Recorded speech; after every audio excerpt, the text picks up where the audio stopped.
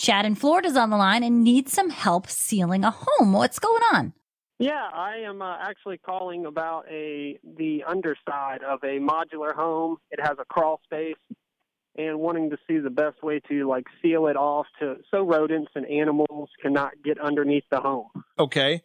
Is it wide open right now? Well, it has, some wood plant plaques for actually decor that go around the bottom, but there is a large amount of space for any animal to crawl through. So it's not really sealed off. It just has an aesthetic around the bottom that's just for appearance only. All right. Well, obviously you're going to have to change all of that, and I guess you got some options. I think you want to consider also the durability and the weather resistance of whatever product you put down there. But one thing that comes to mind is PVC lattice. Now, that's not going to keep the small animals out, but it would keep the big ones out. I think that the PVC lattice is pretty attractive these days.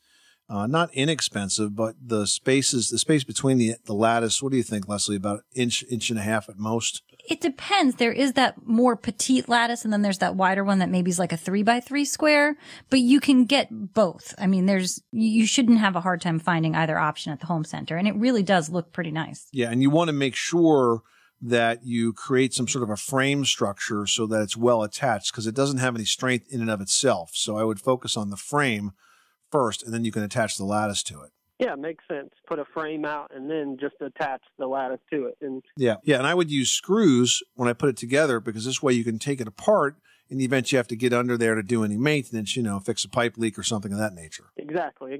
Well, that makes perfect sense, and it's kind of where I was leading. I was looking at some different manufacturers and companies that make, different items, and but that's exactly what I was thinking. Well, all right. Well, great minds think alike. Hope that helps you out, and good luck with that project. All righty. Thank you so much.